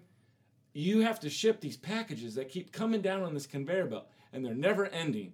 And I was down there the other day, and I was listening to Judas Priest, and I'm shipping fast, and it's fucking Judas Priest, like this high-octane heavy metal, and I just felt like, as soon as I was done, I was like, fuck, I need to, like, sit down or something, because this is, like, getting my blood pressure up, man. You're fucking more rock and roll sweating. than me, man. Like, you're eating and breathing that shit at work. Yeah. Well, hey, man, I'll tell you what. Listening to books on tape, and I'm like, I am, I know. Well, because I'm already really high strung and I get pissed off easy, and it's just best if I don't listen to music usually till like halfway through my day. Because, like, dude, if I'm like listening, dude, if I go in and I'm like, hey, it's 5 a.m., I'm gonna listen to Slayer, dude. By 8 o'clock, I'm gonna tell everybody I work with to go fuck themselves and have a heart attack by 8:30. Like, that's what I felt. At least this was in the afternoon. It was later in the ship. I'm just like a hot fucking mess, man. Yeah. I don't really know what to say. I'm kind of sweaty now. Well, let's take a break before we come back for the albums, and let's refresh our beverages, because I'm starting to sober up and pronounce words. So, wait, can I say it? Can I say retribution? Oh, fuck, see, I can't. See, there's a problem. We got to get a beer. All right. Fresh drinks. Time to talk about Judas Priest albums. This is where it's gonna get weird. Like it hadn't already gotten weird. Oh, man. All right. Since I started with the songs, do you want to start with the albums? Sure. All right. Andrew. Your number 5? My number 5, it is Firepower. Fuck yeah. That was almost my number 5. I didn't give a fuck either because I know it's new, but... Sure, it's the most recent, but I think it's, to me, it's the best since Halford came back. I know there's only like maybe 4 to choose from, because you have, Angel of Retribution, and then Nostradamus, and then Redeemer of Souls, and then this one. But I don't know. It's the best out of those. Yeah, something about it. Yeah. It just sounds like that 80s Priest, like, just nonstop, like, fucking in your face. I'm glad I didn't put it on my list now because, like, I want ours to be different. And that's like, but yeah, dude, that fucking album is the shit. Yeah, there's like Lightning Strike. Yeah. And then we used to mention the Evil title Never track, Dies. Never the Heroes. Evil Never Dies is like another one of my favorites. Just that Evil Never Dies. You know, I love that everybody at home's going to listen, or at home. You might be at work. I don't know what you're doing, in your car, wherever you listen to us. But yeah, you had to listen to my shitty ass Halford impression. I don't even know what that was, but man, good call, dude, because I wanted one of us to have the balls to put that on there, because you know a lot of people that are old school fans are going to be like, what the fuck? That's too new. But I don't know why I did the weird nipple rub. It sounds like Painkiller number 2. It's kind of got that to me. It does, yeah. Yeah. Sorry. I feel like it was your pick, and I just started fucking You mentioned some songs from it on your list, or at least one. So yeah, it was my honorable mention. Yeah. Well, strangely enough, you said it's like Painkiller number 2. My number 5 is Painkiller. Oh, shit. It's funny because I mentioned earlier that, like, at first, like, first time I ever heard that album front to back, I didn't know what to take from it. Almost felt like it was, like, exaggerated and parody-ish in a way. And I don't really know how I mean that, but the fucking record slams, dude. Like, I mean, the title track is like the most metal fucking thing they've ever done. Almost to the point where it's like, I think some people that are old school fans that got into them in the 70s, I think almost think it is ridiculous and they're not as big of a fan of it. Like, they're like, it's like, I know people that have said that, like, well, that one's almost too much. Really? Because I would actually think, maybe not being as much of a fan, I would think that would be everybody's number 1, because it is just so fucking heavy. Yeah, like, it's just They just came out swinging. Yeah. And the fact that they made that their single, like, fuck you, here's the heaviest thing we've ever done, and it's a single. Here's the music video. Yeah. Fuck you. Fuck you, MTV. I don't know what they were doing, but Yeah. good, good record, man. It's, front to back, just like a really, there's so much of that double bass, it just fucking slams, like, front to back, and it's just different from it's different from probably almost every other album they've ever done. I mean, I know you call like Firepower like kind of Painkiller too, and I see why you're saying that because it kind of has that modern production, same kind of songwriting, is pretty metal, more like, just straightforward fucking metal. Almost like what's that? All killer, no filler. They just have like every single song is just one after the other. Yeah. Yeah. And it's just, I mean, that one to me though is like almost their most extreme. Like if there's anything where they got kind of like extreme, didn't give a fuck, was just going to throw down and come out swinging, like that was the one, Yeah. So there's my number 5. All right. Andy, what's your number 5 or 4? I can't. My number 4. Let's talk about your number 5 again. I already forgot about it. My number 4, it's one I referenced a few times, I think, throughout the list. If people were paying attention or keeping score. Number 4 is Hellbent for Leather, or I guess the title of Killing Machine. Right. Because and I got somewhat of a story to this one. I actually forgot about this album, and then about this time last year, I was out visiting my aunt and uncle, and I usually, like every year or the last couple of years, I've went out to the Alice Cooper Christmas, Christmas. It's like a fundraiser variety show concert. Well, Rob Halford was going to be there, not as Judas Priest, but they had a band backing up people. Right. And like Mark Slaughter was there, so they did a couple Slaughter songs, but they had a backing band. It's kind of gross, but okay. But, sorry. But Rob Halford was there, so my uncle, he was like kind of hyped up to actually see Rob Halford there, so it was kind of cool. But my aunt gave me some money and was like, "Hey, go to a record store in town and like buy your uncle some albums, because like for my gift, I bought him a record player, but she thought I would be better at choosing albums for him for like a Christmas gift." So one I bought was actually this Killing Machine, Hellbent for Leather.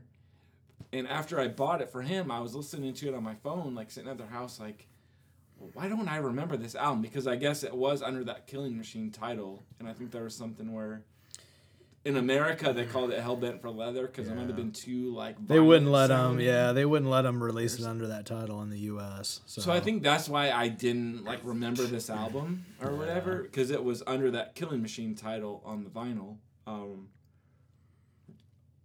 reissue. But I guess I like it because I kind of link it to that, like a good memory with my uncle, and he was hyped up to see Rob Halford. So, well, hell yeah. God damn. But yeah. It is a good album. It's got Delivering the Goods, like you mentioned. It's got Green Man Alishi. It's got Burning Up.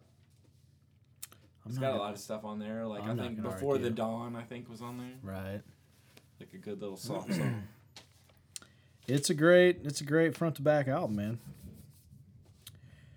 Show is all right. My number 4, Sad Wings of Destiny.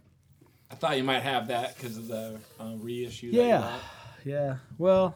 Yeah, the reissue, I was excited to buy that because it is one of my favorite albums of theirs. And, it's just a different album. Like, there's certain albums of theirs that they never really revisited that sound.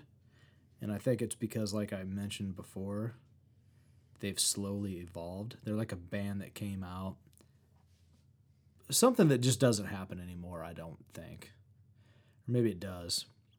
But I'm just not thinking of the bands that do it. But, it seems like when you go back and listen to these bands in the 70s, and could my son be any louder? How the hell is he that loud that he's all the way upstairs? And I swear to God, swear to God, he sounds like he's sitting at the table with us. That's my kids for you. So, what the fuck was I? My point was, you go back Oh, and you were saying bands in the 70s. you listen they to a lot of evolved. 70s bands, and I think the reason why you notice that these bands evolve is because record labels would invest in a band.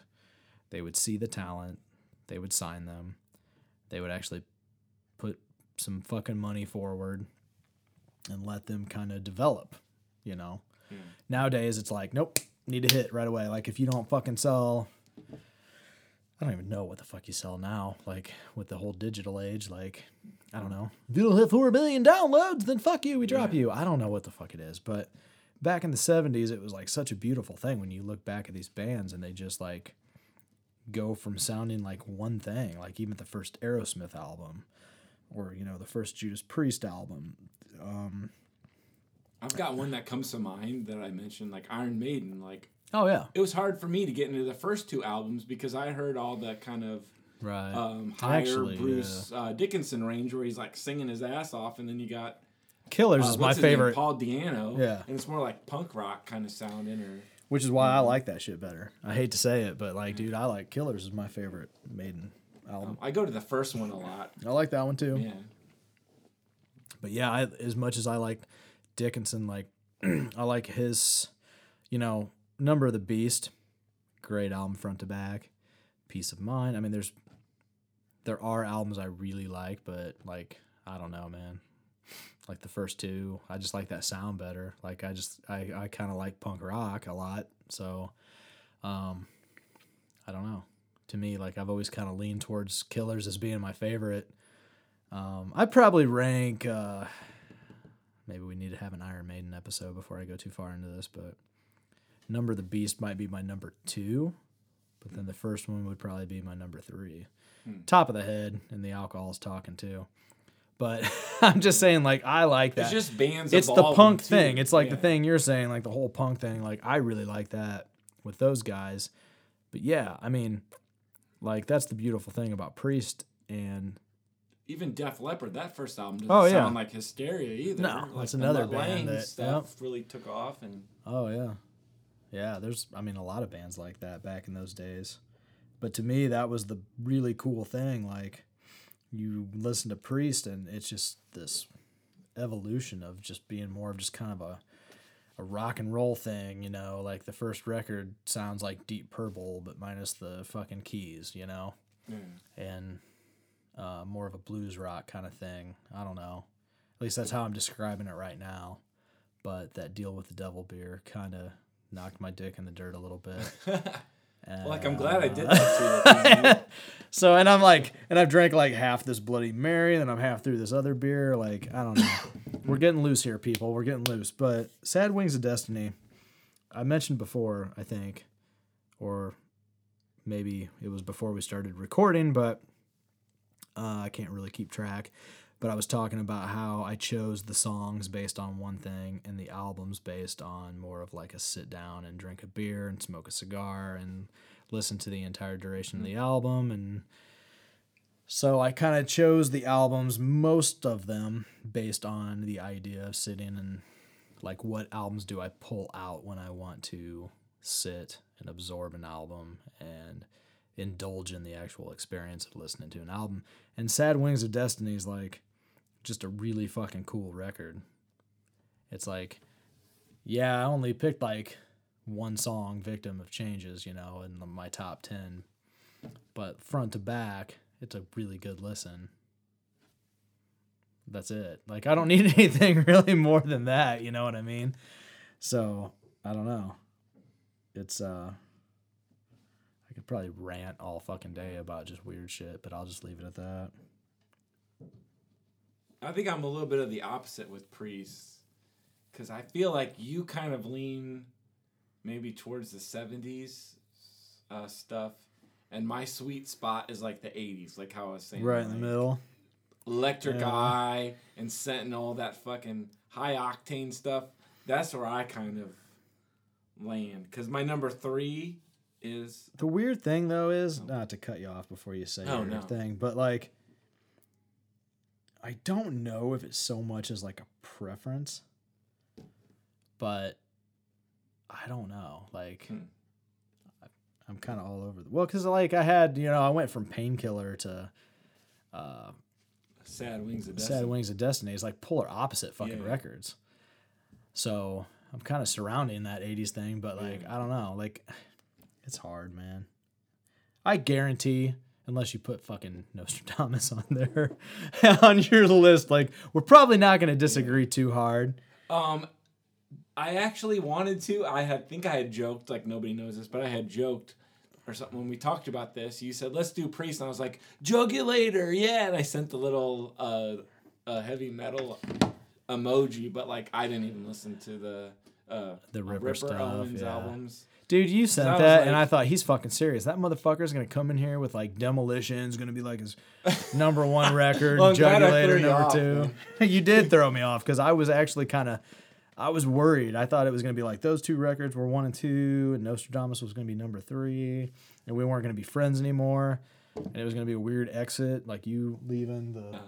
Honestly, house like the Nostradamus was around when I got into him, because I think that might have been Yeah. like 09 or when I went to that Slipknot show. So that was the one that was out at the time. But Jugulator, I actually did want to listen to it, but I've got Apple Music and it's not on there. This stuff's not, boy, it's not on anything. I Like, think one of them it's is not even there, on Amazon Music. but the other one isn't. So I'm like, Demolition is, but... yeah, so I was like, why listen to one and not the other one? I mean, it's not that it's... I feel like that stuff sounds almost like a parody of Judas Priest. Lyrical content, especially Demolition, has some stuff where it's like, man, it sounds like what it is, okay? Tim Ripper Owens was he was in a tribute band. Yeah, so it's kind of like Great singer. the, You what was that? throw him in that role, and then he writes shit that he thinks sounds like Judas Priest. Well, when you do that, like, you don't get an honest Judas Priest Yeah. fucking song, right? Like, you don't get, like, if I don't know. I'm a big fan of Judas Priest, but let's just go somewhere else. Let's say that fucking... I'm a big Motorhead fan. Let's say that fucking Motorhead... Here's a good example, actually, because I just bought some of these cassettes, the Tony Martin Black Sabbath stuff. I've really wanted to get into that era, but that's not really on the streaming platforms either. Like, I think Right. only one of them, Eternal Idol, is, but Tony Martin, he just came and sang on songs that were already written. Right. So his first one with the band, proper album, was Cross Purposes. And I read this, that Tony Iommi said that he just thought Black Sabbath were all satanic, so all the lyrics that he wrote were satanic for the album. But Tony told him to kind of cut it out because he's like, man, you're making us sound like a parody of ourselves. Yeah. There you go. So it's kind of the same thing that you're trying to hit at that point. Yeah. Well, it'd be like if, I don't know, if Motorhead decided, hey, we're going to continue without Lemmy. It's fucking ridiculous, but I'm just saying, like, and I'm like, I'm a big fan. I'm going to go write a bunch of fucking, goddamn songs that I think sound like although, I don't know. I guess Motorhead's a different thing. Some of those lyrics are so fucking tongue in cheek that it's like, I don't know. Maybe I could fucking Love me do like it. a reptile. Yeah, I don't. That shit does have its charm, and I would probably go in there and try to write a bunch of shit like that, and it wouldn't have the same charm as like Lemmy writing that. You know what I mean? Like, it's ridiculous. Most of the shit is like Killed by Death, dude. If I tried to write a song called Killed by Death, it'd be like people would be like, "Yeah, killed by death. Of course you were killed by death because death killed." Like, what the fuck are you trying to say, Brent? You know what I mean? But Lemmy somehow fucking pulls that out of his ass and fucking hits a home run. Yeah. Because it's Lemmy and it's just fucking cool. Like, the dude that guy got up, took a shit in the morning. It was fucking cool. It probably, his shit's probably fucking banged a stripper and chain smoked cigarettes and down fucking fifth of Jack Daniels by 2:00 in the afternoon. And that was just the shits he took. Not even talking about what Lemmy actually did. Anyhow, that's a rant that went way the fuck out of left field. I miss this shit. What? Probably need to do this more often. I don't know. It seems more fun than interviewing people that I don't want to say anything. Some of the people I interviewed were really enjoyable, but there were some that were I probably could have just gone to a morgue and fucking got a better conversation out of them. But that's just me. So, I'll just say 2020 got the best of me for a while. It did all of us, man. This was a fucking weird year, and I think at the end of the day, when it comes to what we were doing here, like, I think this was probably the better format. You know, some interviews have been cool, but this is fun. Yeah. Mostly because I like to drink and talk shit. Anyhow, so this works out, and I like hanging out with you. So maybe, hey, don't make it fucking weird. God damn it, Jesus. All right, well here I talked about Rob Halford's book and all the homosexual stuff, and all of a sudden Andy thought it was a open door to start expressing his feelings. And anyhow, yes, do your number 3, so I'll shut the fuck up. Number 3, Screaming for Vengeance. Oh, this was like my first favorite when I got into him. I'm like, this album is fucking awesome. Like every song, like almost that all killer, no filler. Like every song after another almost is good. Because you got like the Hellion into Electric Eye. yeah, the Then opening. there's one like Bloodstone. It's pretty good. You've got Another Thing Coming, which is a huge radio staple. And even there's one that I like on there that I kind of forgot about. And I went back and really like it too. And it was hard to leave off. Is like Devil's Child. Mm-hmm. I believe you're the devil's child. But that song to me, I don't know about you, but that song sounds like AC/DC with Mutt Lange production. It sounds just like an AC/DC song if you wouldn't have Rob Halford. I could see that, yeah. Because it's got like this kind of call and response thing where I think like there's backing vocals and stuff, and even the drum beat, and then I don't know, just the whole groove of the song sounds like AC/DC to me. I mean, it's a kind of a straightforward record with a weird kind of pop production. Yeah, no, I get what you're saying. So I've always felt that I guess that's record, my I sweet like spot, it a lot, yeah. but I've always felt it's a bit watered down. Huh. Only when comparing it to other records. Oh. Like, don't get me wrong, like, I'm only saying that because, like, we had to dive into this shit, and we had to fucking, like, cut it open and dissect it and stick our heads up in there and, you know, figure out, like, what the blood and the guts, like, what the fuck do we like? What do we, you know what I mean? And that one, it was like, by the time I really got done, because that, I mean,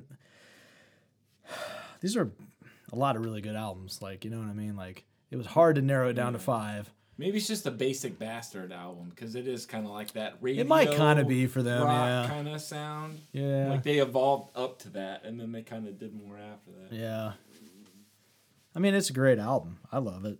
I just, you know, I felt like when I started comparing it to other stuff, it was like, yeah, you know, this is maybe like watered down compared to this and that, and, you know, not hating on it. Don't get me wrong. It's hard to fucking like sit there and take a band that has all these great fucking albums and say something negative about an album you really like. Yeah. You know what I mean? So. All right. Well, you're number 3, right? That's next. My number 3 is Stained Class. It's just fucking great. That's it. No, I have shit to rant about. White Heat, Red Hot, Better Than You, Better Than Me. God damn it. Better by You, Better Than Me, sorry.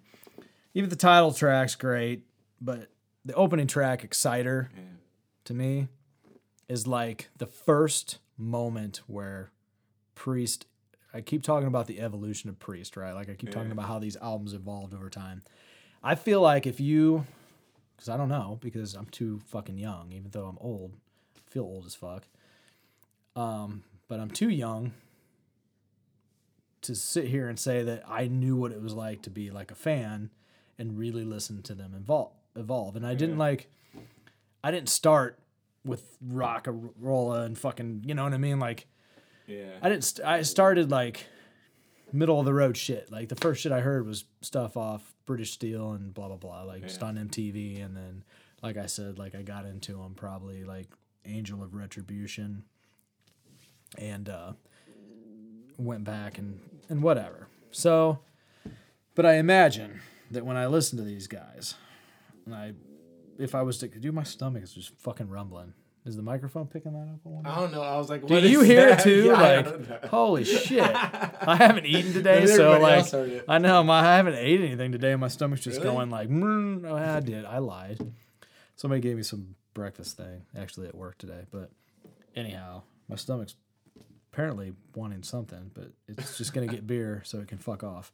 But I imagine that if I was like a huge Priest fan back then, okay, and like you go from like Rockarola to Sad Wings of Destiny to Sin After Sin, which that's a great fucking record too, man. That's like a really, I feel like Sin After Sin's like a really overlooked album. I don't know why. And I know this is totally a separate rant because I'm supposed to be talking about Stained Class.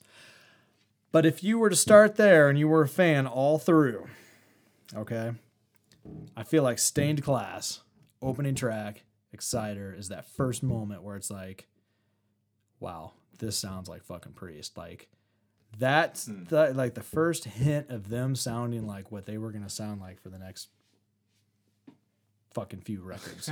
See, because I think that song sounds so cheesy. It I can't is. get into it. It is. I agree. I can get into it though for that reason. But it is cheesy. It's like this weird thing where it's like it's super cheesy, but it's like he's just. But it's that first moment of him being ridiculous with the like.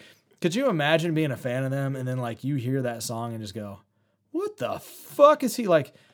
He sang high before that, but like that song is the first time where it's just like blah blah blah. You know, he's just fucking just way up here the whole fucking time.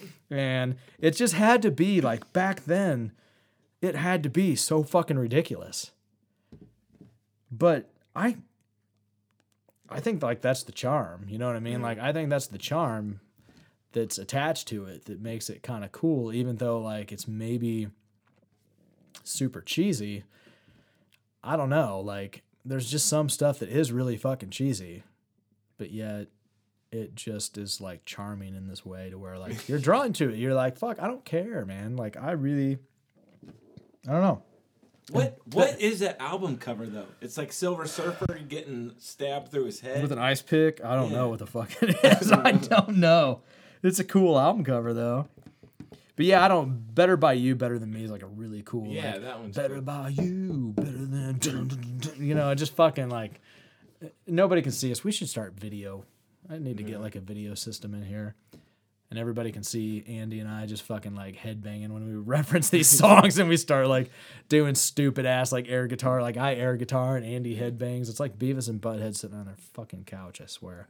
But anyhow, this is another one that kind of is like Sad Wings of Destiny in the sense that like I feel like I was talking about earlier, like it's just the experience, like the album experience. Like I put it on and fuck dude, last night, this was the one I went to. Like I'm sitting in my garage because I got a little stereo set up out there. And I'm like, hey, it's a nice enough night. It's not super cold out here. I'm going to light up a cigar and I'm going to drink a few beers. And I thought, what do I want to listen to? Tomorrow's the big Judas Priest episode. I want to listen to Priest. Fuck, I'm going to listen to Stained Class because I can put that motherfucker on and I'm going to play it front to back. And it's just going to be like a good listen front to back. Just every goddamn song is good, you know? There's not, and the thing about this record is there's not a Hellbent for Leather. You know, there's not a Leather Rebel. There's nothing that like Better By You, Better Than Me is like the one standout song that I would say, you know, that makes me like, fuck yeah, you know, and White Heat Red Hot's a cool song. And I mean, Invader's a cool song and yada, yada, yada, just fucking whatever. But it's just consistent. You know what I mean? Like that's what I was looking for. I think when I made this list was like, what's the consistency? And as I went up the list to my number one, I was like thinking like, well, where's the consistency, but also with like a bulk of really badass songs. I overthought this probably. Maybe you did. I'm kind of psychotic. You overanalyzed it more than me. Yeah, and I didn't spend much time. That's not bad, and though. I didn't even spend much time on it. Like normally we do these, and I'll sit there and like dive in and re-listen to everything. And I was really bummed out because like last night I was like, fuck, did I really dive in and re-listen to everything as much as I should? But then I thought, it's fucking Judas Priest. Like, I don't need to re-listen to this shit that much. Like, I fucking listen to him all the time. And there's my kid stomping the fuck out of the, like, that or a herd of elephants up there. I don't know what's going on. But, yeah, so, I don't know. It sounds like I overanalyzed it, but I didn't. I think I'm analyzing it more now, like talking about it, than I did when I actually made the list. So It's the deal with the devil. It's the deal with the devil. All right. I think, though, you can guess mine with the way I was going from my previous ones.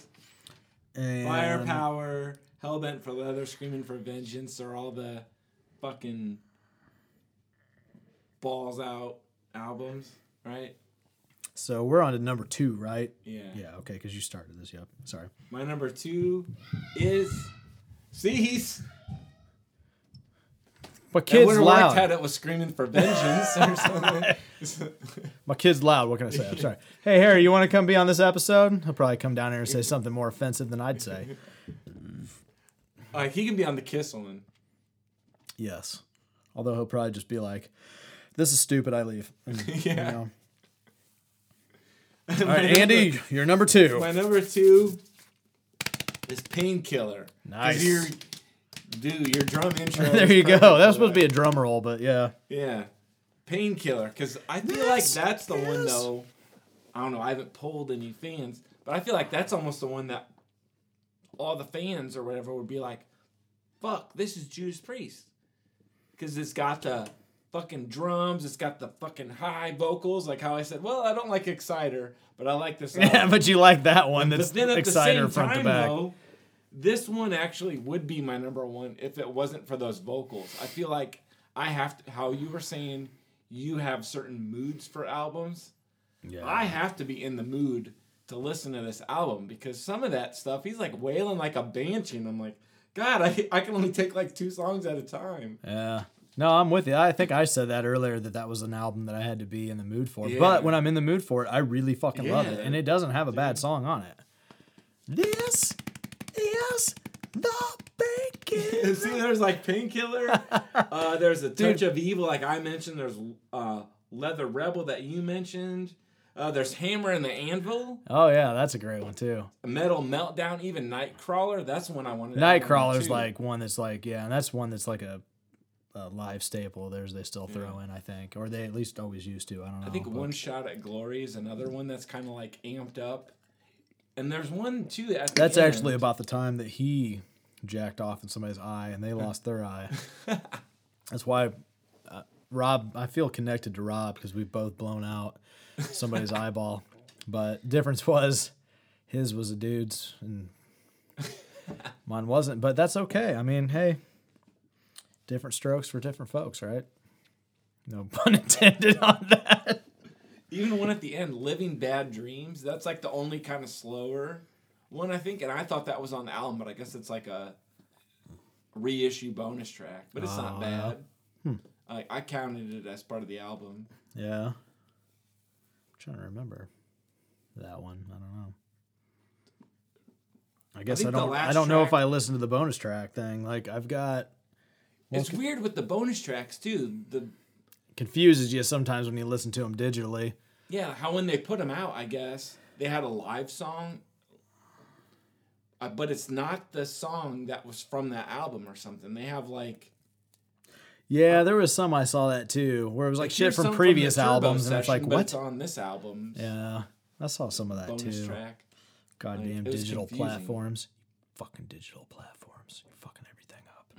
Just let me buy vinyl. One other cool thing about Painkiller that I wanted to mention is you have the album on vinyl and you posted a picture of it.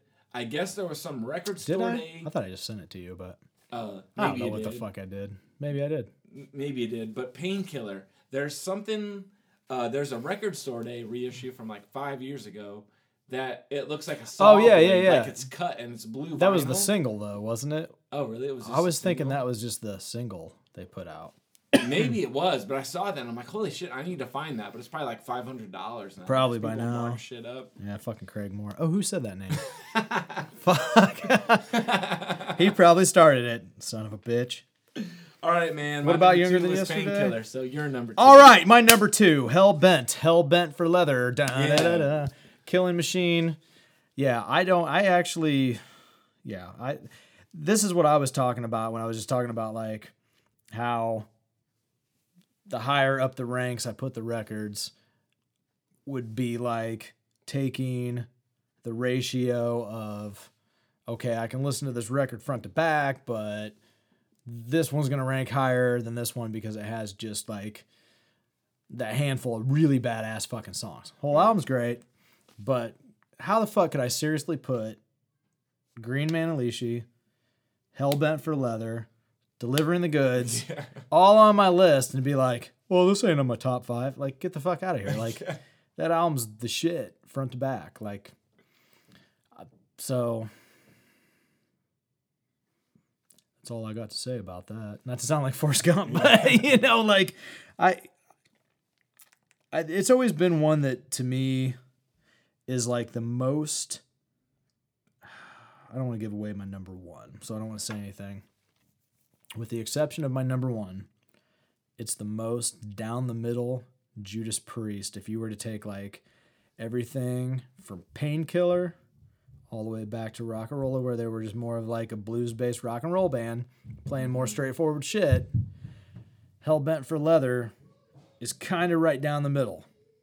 You know what I mean? My number 1 is where they kind of step into this new territory, and I don't want to go into it because it's my number 1, and I don't want to spoil it before we get to it. See, I know what it's going to be, and I feel like I'm going to get shit for not having it, so I'm glad. Maybe. I don't know, but yeah, and this is one that I've come to terms with this, okay? But Take on the World is the one song on this album where I used to always be like, oh, fuck you. Because British Steel had United, and I hate that song. I fucking hate that song. Yeah. Fucking hate that song. And this is Did I mention song. I fucking hate that song. But for some reason, Take on the World, I've gotten to the point to where it's like I can make it through the record and not skip that song. Okay? Like, it's hard to not want to shit on this record because it's got that one fucking song. Yeah.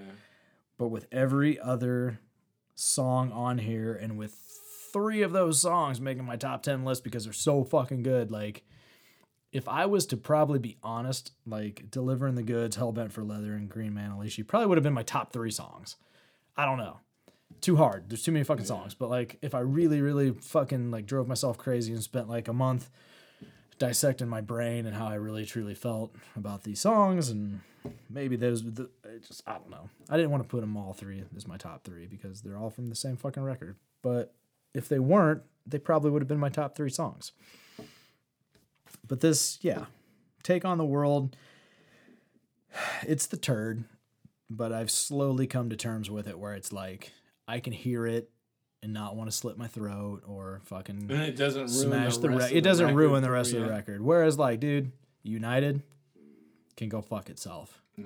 I can't, like, I don't quite hate it as much as any Styx song, because anybody who knows me knows that Styx is so fucking horrible to me that. So there's never going to be a top 10 Styx. Yeah, there might be a top 10 bottom Styx songs, 10 Styx, but it's not going to be. Albums. It's not going to be. I'm not going to listen to any Styx to come up with it. I'm going to list, like, you know, my top 10 Styx records are going to be like Too Fast for Love, and you know, I'm going to just like name off other albums from other bands. That would actually be funny. Like, we'll do it, and then we both show up, and you list off your albums, and then I just keep like talking about other bands' albums. Dude, I hate Styx so much. Like, we sit out in the garage. I bought this vintage Pioneer system to put in the garage. Got a really good deal on it. The fucking thing sounds amazing. And seriously, like, I'll just, a lot of times when I'm out there, too lazy to hook anything up to listen to. I haven't got a turntable for it yet, but I'll hook my iPad up and listen to shit on Amazon Music. And if I'm too lazy to do that, I'll just have the radio on. But if I've got the radio on and a Styx song comes on, I'm like, no, I just get up and run across the garage and shut it off. Like, there will not be any fucking Styx on my fucking radio. I hate it so much. The guys I work with fucking laugh at me because I'll have to like put my earbuds in if a Styx song comes on and I don't have them in already, or I'll have to fucking leave the office. Certain ones especially, but some of them I can make it through and just kind of cuss at the radio. But like if fucking Come Sail Away comes on, I have to leave the room.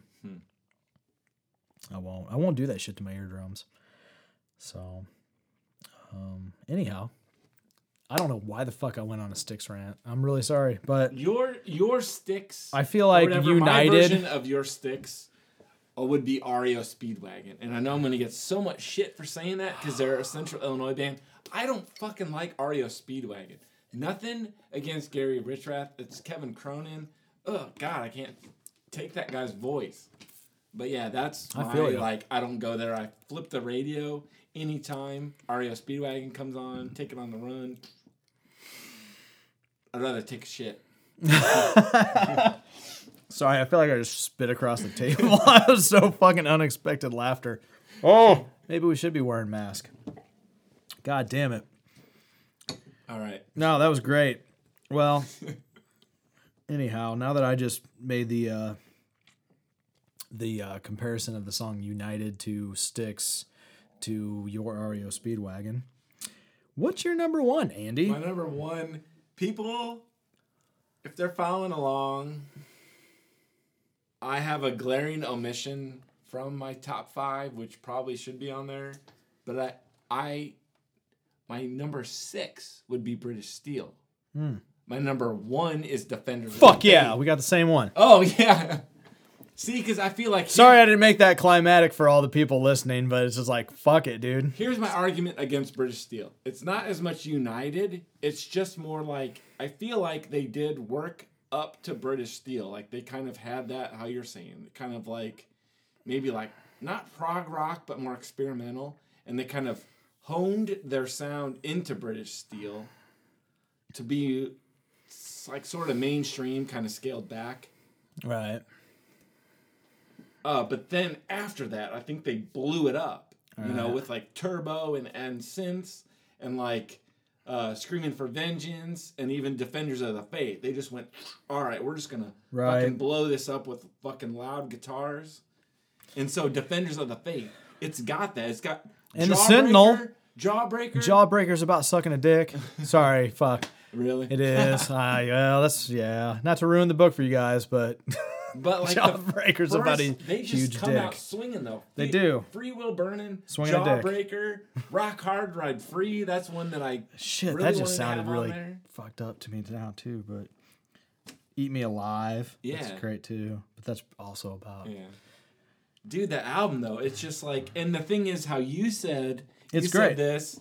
That there was that 30th edition thing with the 3 CDs. I got that for free from Bayhan. He was just like, "Hey, you might like this." And I feel like super dumb about it, because at the time I was like, this album's all right. And in the 5 years or whatever since the reissue came out, that's actually my favorite album, and I wish I still had it. I traded it in to like Bob. I still have it. And the I'll let you look at it. Was the thing with it though was when Bayhan he gave it to me. It was the 3 CDs with the little cover thing that slides it's got out. the really cool slide out thing, yeah. Folded up in there was the press release for the reissue. So it kind of explained, like, here's this concert, blah, blah, blah, blah, blah. And I'm like, man, I wish I still had that, because it even had a little piece of paper in there. Yeah. So I was like, man, fuck. So if somebody's listening and they got the press release, send it to me, too. Yeah, you're welcome, motherfucker. No, I, dude... But to yeah, me, that album, though. That is like the most pre-sounding album. Like that's what I was trying to say. Like, yeah, Hellbent for Leather is kind of the like. I mean, it sounds like what it is, right? Like it's like they honed in their sound. It's like the precursor for British Steel. Like it's just kind of it kind of went to that commercial step, and then they took it further with. But then, like Defenders of the Faith is almost like you knew something crazy like Painkiller was coming. Like it got that much more metal. Yeah. It was still like kind of dialed into that like classic rock feel and song based, you know what I mean? Like focused around writing good songs and not getting too carried away. But yeah, Defenders of the Faith is like if you were going to have somebody come up to you and say, hey man, I really want to get into Judas Priest, what album should I listen to? You're going to probably give them that, because it's like, well, I really want you to like Painkiller. I really want you to like Turbo. I really want you to like Hellbent for Leather. And I really want you to like Sad Wings of Destiny. But if I give you this and you dig this, then there's a chance you might branch out and like all that other shit. You know? But you explained it pretty well. But if you gave somebody like Sad Wings of Destiny, it might just be like, it's kind of lame. It's kind of weak. It's kind of, you know what I mean? Or if you gave somebody Painkiller, they just might be like, man, it's too extreme. What were you going to say? Sorry to laugh. I just thought of something that Defenders of the Faith is a better point of entry than Point of Entry. There you go. Well, Point of Entry is a cool album. It's a weak album, I think, to a lot of people. I feel like it's kind of weak because it is between British Steel, and I think it's between Screaming for Vengeance that it kind of gets like forgotten about. You know, it's got the Heading Out to the Highway. Right. And I think Desert Plains. It's got cool stuff. It's just, but it's just kind of like, It's like they tried to be radio friendly before they really. Or maybe it was a record thing, like, hey, like you got a hit, so we need another one, like right now. Yeah. No, I think he actually said that in the book, and I think Rob even said that that's like he thinks it's his weakest. Like he thinks it's their weakest album. You know, all the way from the cover art to the songs, and he just thinks it's like it sounded like he explained it as being like, yeah, it's watered down. Like, you know, like the band's not even a fan of that album. So it's like, well. So basically, if anyone's listening, if your number one album was Point of Entry, you're wrong, because even the fucking band don't like it. So fuck you. Well, look, man, we got through it. We got through the 5 songs, the 10 albums. I said that backwards. Dang, that's the first time I think we've had the same number one. I know. I think before, it was. Yeah. Like, shit. Yeah. I said that backwards too, by the way. I don't know what I was talking about. 10 songs, 5 albums, 5 albums, 10 songs, 5 songs, 10 albums. Whatever I said the first time, it was horse shit. But I don't know. After drinking this other beer, I got to piss again like crazy. But Andy, it's been fucking fun. I hope we do another one soon. And thank you everybody for listening. Go out and listen to all the Judas Priest that you can, and then chime in the comments section on the episode and argue your points to death and tell us we're wrong and we're just a bunch of stupid pricks, and we'll listen to you and laugh at you and totally disagree with you. Thanks for listening. Gotta deal with the devil, 'cause you know that he's